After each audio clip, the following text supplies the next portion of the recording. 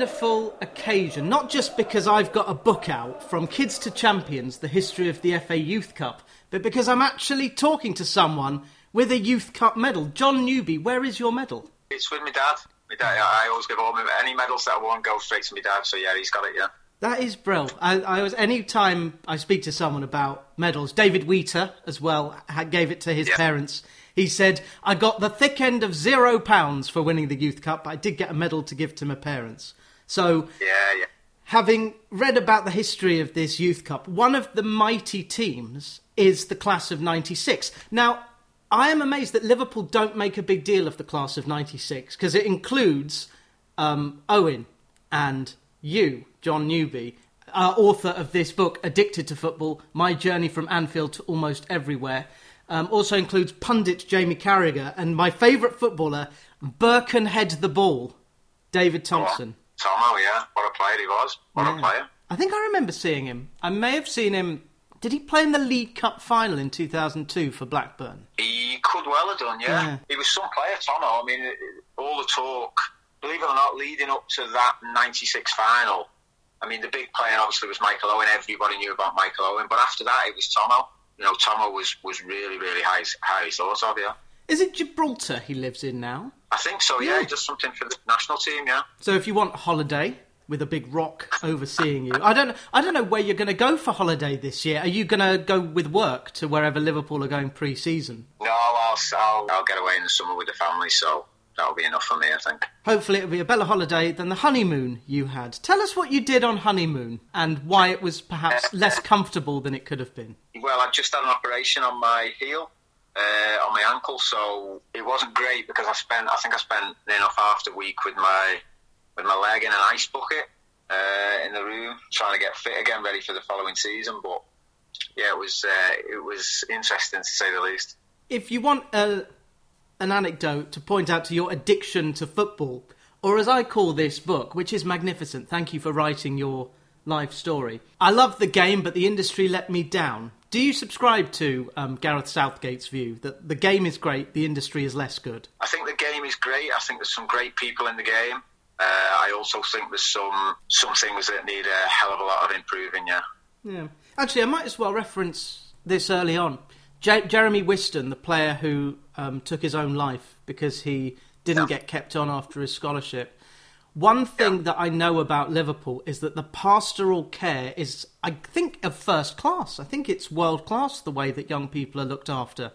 And you are part of it. You help bring talent in at pre-scholarship level, I think. Yeah, I'd agree with that. Sometimes it annoys me slightly when I hear about clubs not doing enough for players that have left or not doing enough for players that are at academies, because I can only speak for Liverpool and what I know in particular, and I think what we do and what Liverpool do is first class, and it is outstanding in terms of helping players that are either in the system or have been in the system.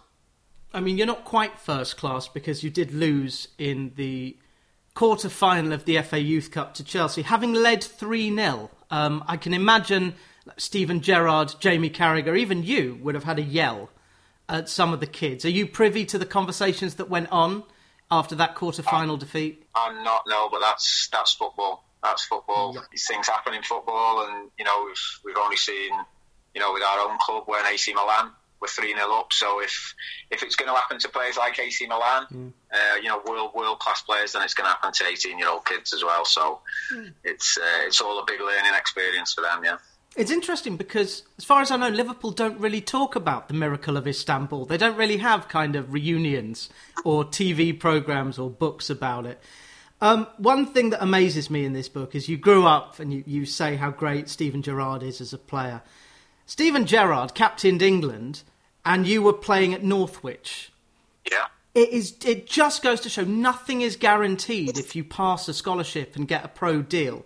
But the word that comes through the whole book is confidence. I think when you're playing with confidence, or when I was playing with confidence, things are automatic. You don't think about what you're going to do. It's already there. The ball comes to you. The control's automatic. The next pass, you already know where it's going. When you're not playing with confidence, you're constantly thinking, and that takes longer. So the ball's coming into you. You're thinking about how to control it. You're thinking about making sure your touch is right. Whereas when you're playing with confidence, when you're flying, that's, it's so automatic. You're just out there, you're free, you're playing football. And the best players, the very, very top players, find a way of dealing with the pressure and dealing with any confidence issues that they may have. You might not realise that some of them have any confidence issues because they're so mentally strong. But that was a part of the game, or part of my game, that I never quite got on top of. It's all about muscle memory and instincts, because you took a goal in the first leg of the Youth Cup final against West Ham, and it bobbled. It bobbled up. So you watched it all the way. But in the way that you have expected goals taking like 10,000 shots and coming up to an average of how likely you are to score, if you practice that situation enough, you know what to do in that situation. So when you struck that ball in the Youth Cup final, first leg, you had the confidence to do that. Yeah, and there's times, like you're saying there about muscle memory, there's times in your head where you've seen the picture before, you've already seen it. You've already almost acted it out in previous games or in previous training sessions. So I often think that, I've often been on the pitch and I think I've been in this situation before. I know I've seen it before. So, yeah, but like I say, I think the best players can kind of blank that out in terms of confidence issues. So, like you say, I speak about that quite a lot in the book because I feel that was a massive part of my career. It's a huge lesson for any kid who doesn't want to be cut, who wants to become a professional footballer. It's obviously you've got to be technically gifted. You don't get to play for Liverpool without technique, but to have the mental toughness. And the example is, I would beseech everyone to look at the highlights of the quarter-final Youth Cup match where United are winning 2-0. We're talking on the day that United are going to lose to Liverpool. Don't worry, United's first team are not as good as Liverpool's second team. Michael Owen scores a hat-trick. One of the goals, he slides in on Nick Culkin and gets the ball. I actually gasped because I've never seen Michael Owen do that. And just the confidence, the arrogance that Michael had in that game must have been sensational to be on the pitch with. I think particularly throughout his early career, I always liken Michael's style to as though he was playing in the school playground with his mates. It was kind of, when you're playing in the school playground and you're a good player, it's kind of, give me the ball, I'll go and score a goal.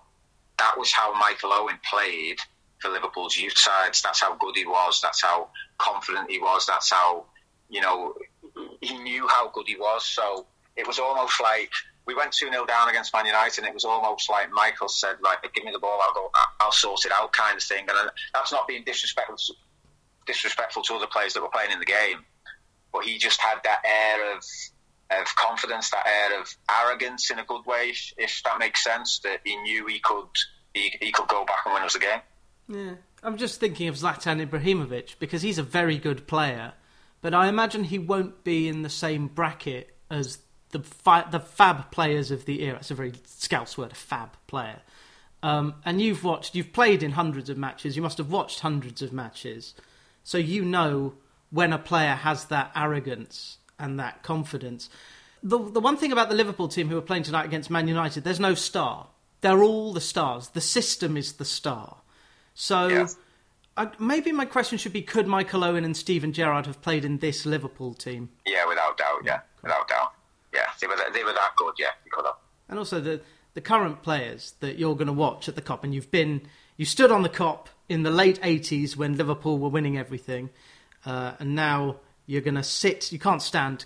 Officially, you can't stand on the Kop. Do you have seats on the Kop, or do you sit in another stand? Yeah, I'm on the Kop. Yeah. Wow. So you standing up? Yeah. It's obviously at the minute it's great times. Things go through cycles, don't they? With football, you win for a while, that you then maybe unsuccessful for a while, as we're seeing with Man United now. So whilst Liverpool are doing what we're doing, it's, to be a part of that and to stand there every week and go to Wembley and things like that, it's, you just got to enjoy the ride.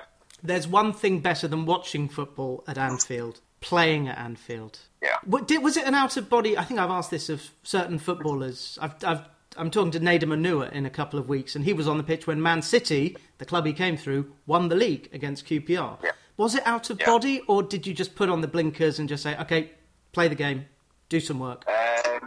Once I got on there, I was okay. Standing on the touchline waiting to come on for that 30 seconds when you stood there with the linesman or your coach or whatever, that was kind of a little bit surreal, because you're thinking, well, I've been here since I was 9 years old as a kid. I've been coming to the ground since I was 5 or 6 years old, watching Liverpool every week. And you kind of look up at the Kop, where you normally are, and all of a sudden you're about to run on, wearing a badge that means so much to you. So yeah, probably for those 30 seconds where I'm stood there, it's kind of like wow. But yeah, once I got on, it was fine. And that game was in 1999 against Hull City in the League Cup. It was a second leg, basically a dead rubber. And Liverpool still do that. It's amazing to see some of these kids, Balaghese and Morton, and there are tens of them, who are all coming through. And that's a testament to what H and Steve Highway and Alex Inglethorpe are doing at this football club with the new training pitch. What's that thing that James Milner has? Is it a James Milner room or like a steam bath named after him? I know he has a door named after him. The door, yeah, that's it. Something to do with a dead end, a corridor. So I think James Milner suggested that there should be a door. And since then it was christened the James Milner door, yeah. Never mind the boot room. We've got the door. And people know about Liverpool, and Jamie Carragher's very good. He's very good, especially at showing what went wrong in the 2000s. And we will talk about your career away from Liverpool. You said it was the right time to go. When Houllier is signing strikers that you're better than, or sticking Sean Dundee on the bench, you had to go. And you went out on loan, and you had a career. We'll talk more about it in the second half. But Colwyn Bay, Bury, Crewe, York, Northwich. And the manager of Colwyn Bay is a whole book in itself. You could have spun that out to thousands and thousands of words, but the condensed version is you took the job on a handshake, you kept them up, and then you were sacked at half-time in a match that you were playing in? Yeah, that's right, yeah. So it certainly was never dull there, put it that way. But yeah, we had a really good season, my first season, in terms of what we had in, for a budget. We were, the lowest paid or lowest paying club in that league. I think we were in the 6th tier of English football in the Conference North. So we were competing against the likes of Halifax and Chester, who had previously been league clubs and had massive budgets. So our aim was always to finish mid-table if we could. We comfortably made that, and it got to a stage where the people in charge of the club thought that on the budget we were on, we could do a lot better, which I would still, to this day, totally disagree with. So yeah, in the end, I found out I was sacked at half-time of a game that I was playing in, yeah. Yeah. It's just disgraceful. And there are so many jobs that I could not do, but manage a football club or even player manage. And you had Andy Priest to show you how to player manage. But down in the 6th tier. The best section of the book is about when you get promoted, or you may have kept them up. I think this is it. There was Bill Murray, the treasurer, Sheila and Tommy, who volunteered in the club shop, Tim Channon reporting and writing on each and every home and away game, Trevor Jones, who ran the away coach travel, and the groundsman. Those are people that, at the lower levels, make football. That's not to say that you don't have these figures at Liverpool, but it's different when you have a player's budget of £2,900, and if you blink, Steven Gerrard gets that money from a boot deal. It's just what I'm so impressed with in this book is you've gone from one of the best football academies in the world to getting sacked at half-time. So your addiction to football has led you to places that you would not have imagined going when you stepped on the pitch in 1999. Yeah, that's fair. That's fair comment. That, yeah, you don't see yourself at these places, but once you find your level of where you're playing. So I always got to a stage where I thought League One and League Two was kind of my level. I did very well at Bury, and you get older and you kind of move down the leagues because you've got younger players that want to come in and take your place. But you just keep going then because you enjoy football. Even enjoy is the wrong word. Sometimes you do football, if that makes sense. You just play football. It's natural to you. It's what you've always known. I mean, it's what I've known since I left school. I've never done anything else since I left school. So, you just keep going, and wherever your boots take you next, you get on with it. Would it not have helped if you'd have actually been played as a centre forward for most of your career? Yeah, I think at the same time it's based on systems. What systems managers want to play, and nowadays you don't often get two playing up front. In the early days, it was always 4-4-2. So, that suited me massively, playing alongside a big man and making my runs off him. When it went to 3, because I was quick, I was often pushed out wide. But had I played in a 2 for a lot of the time in my career, I think I'd have suited a lot of teams a lot better, yeah. If I could sprint, I could play. I've written here, addiction or stupidity. Do you ever look back and think, God, it was stupid to play when I wasn't fit? Or did you think you could kind of finesse your way through the game? No, sometimes it was stupid to play when I wasn't fit, yeah.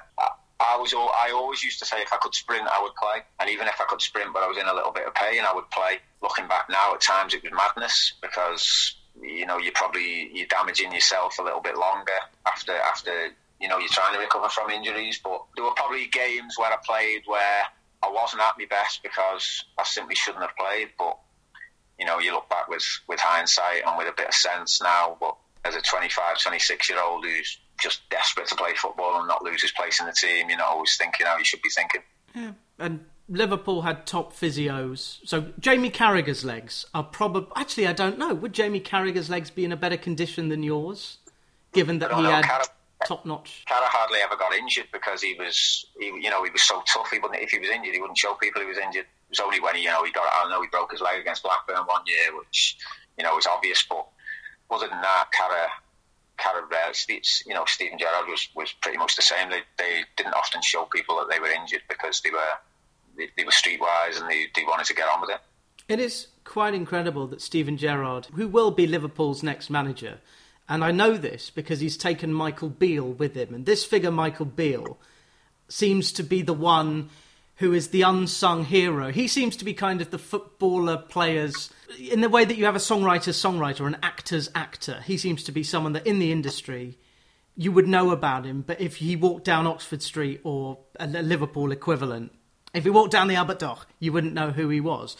But not that you know this is going to happen, but if Stephen and Gary Mack and Michael Beale come to Liverpool, it'll work because they know how the club operates. Well, we certainly know how the club operates, yeah. I mean, in terms of those particular people, I saw Stephen work as under-18s manager. Yeah. I wasn't in close quarters to him a lot of the time, but I saw how he worked in the office, and he was meticulous. His planning was unbelievable. His intelligence and knowledge about the game is frightening. And Beale's very much the same. Beale is such a nice fella as well, and his knowledge of the game, his tactical understanding of the game is brilliant, and the way he works in terms of making training sessions enjoyable, was outstanding. So, at the moment, obviously they're really focused on doing what they're doing for Aston Villa, so it'd be brilliant if they can do well for Villa, that's for certain. And there is still a Liverpool-Villa fixture to go. Danny Ings, Philippe Coutinho, Steven Gerrard, and that's the last game of the season. 10th, I think off the top of my head, 10th of May, is it 10th of May now?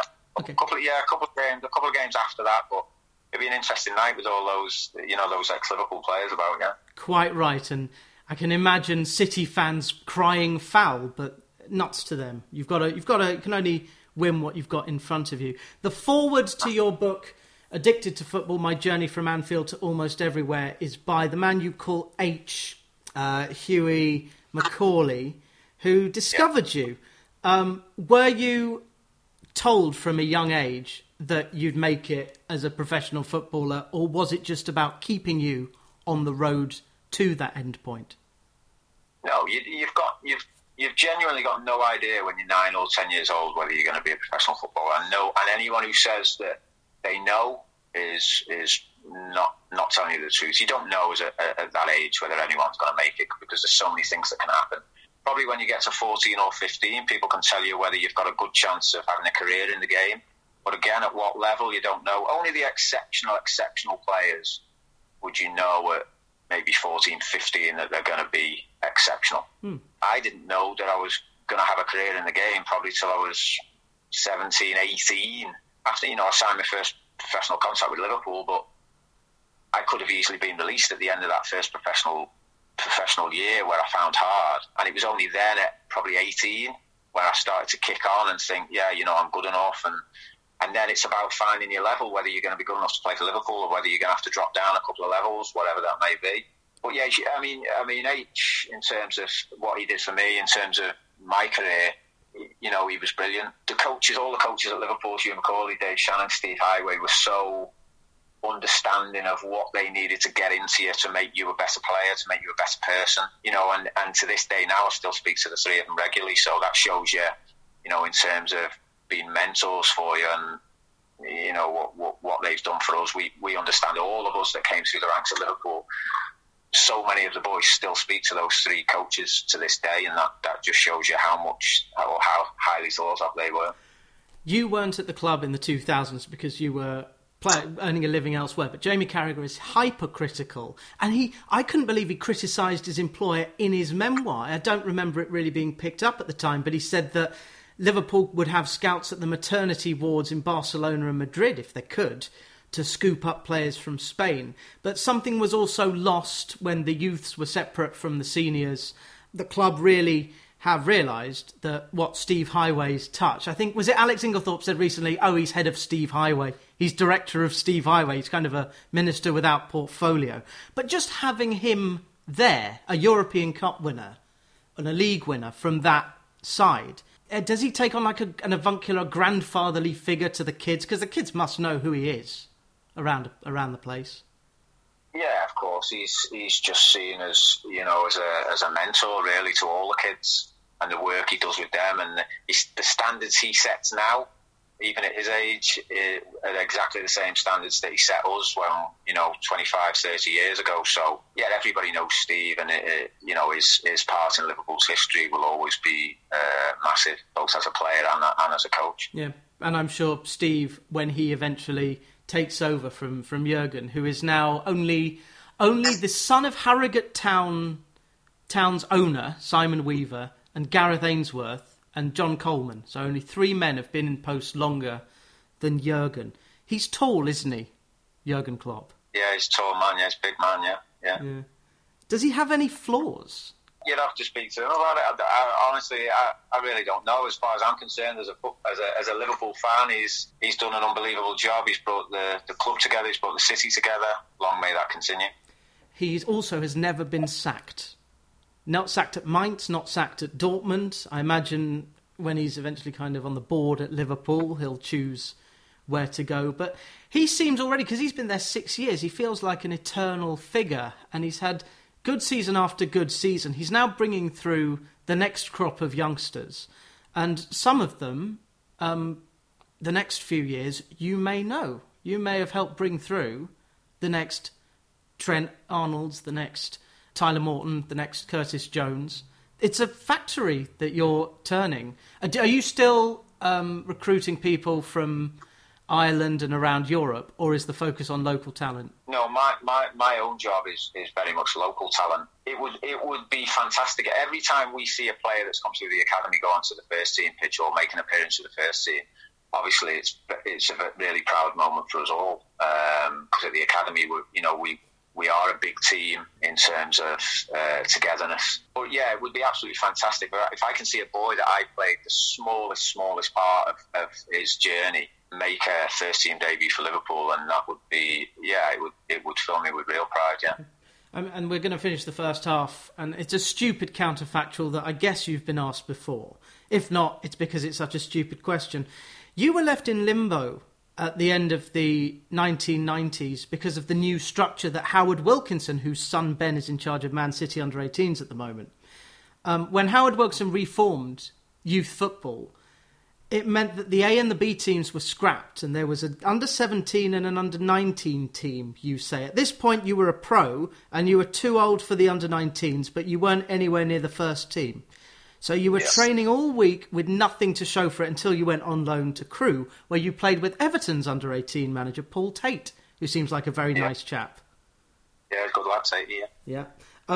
So the stupid question is, had you come through Kirkby today, would you be playing for Liverpool? Good question. I couldn't really give you the answer. I think now the game is far more technical than it was when I was coming through as a kid.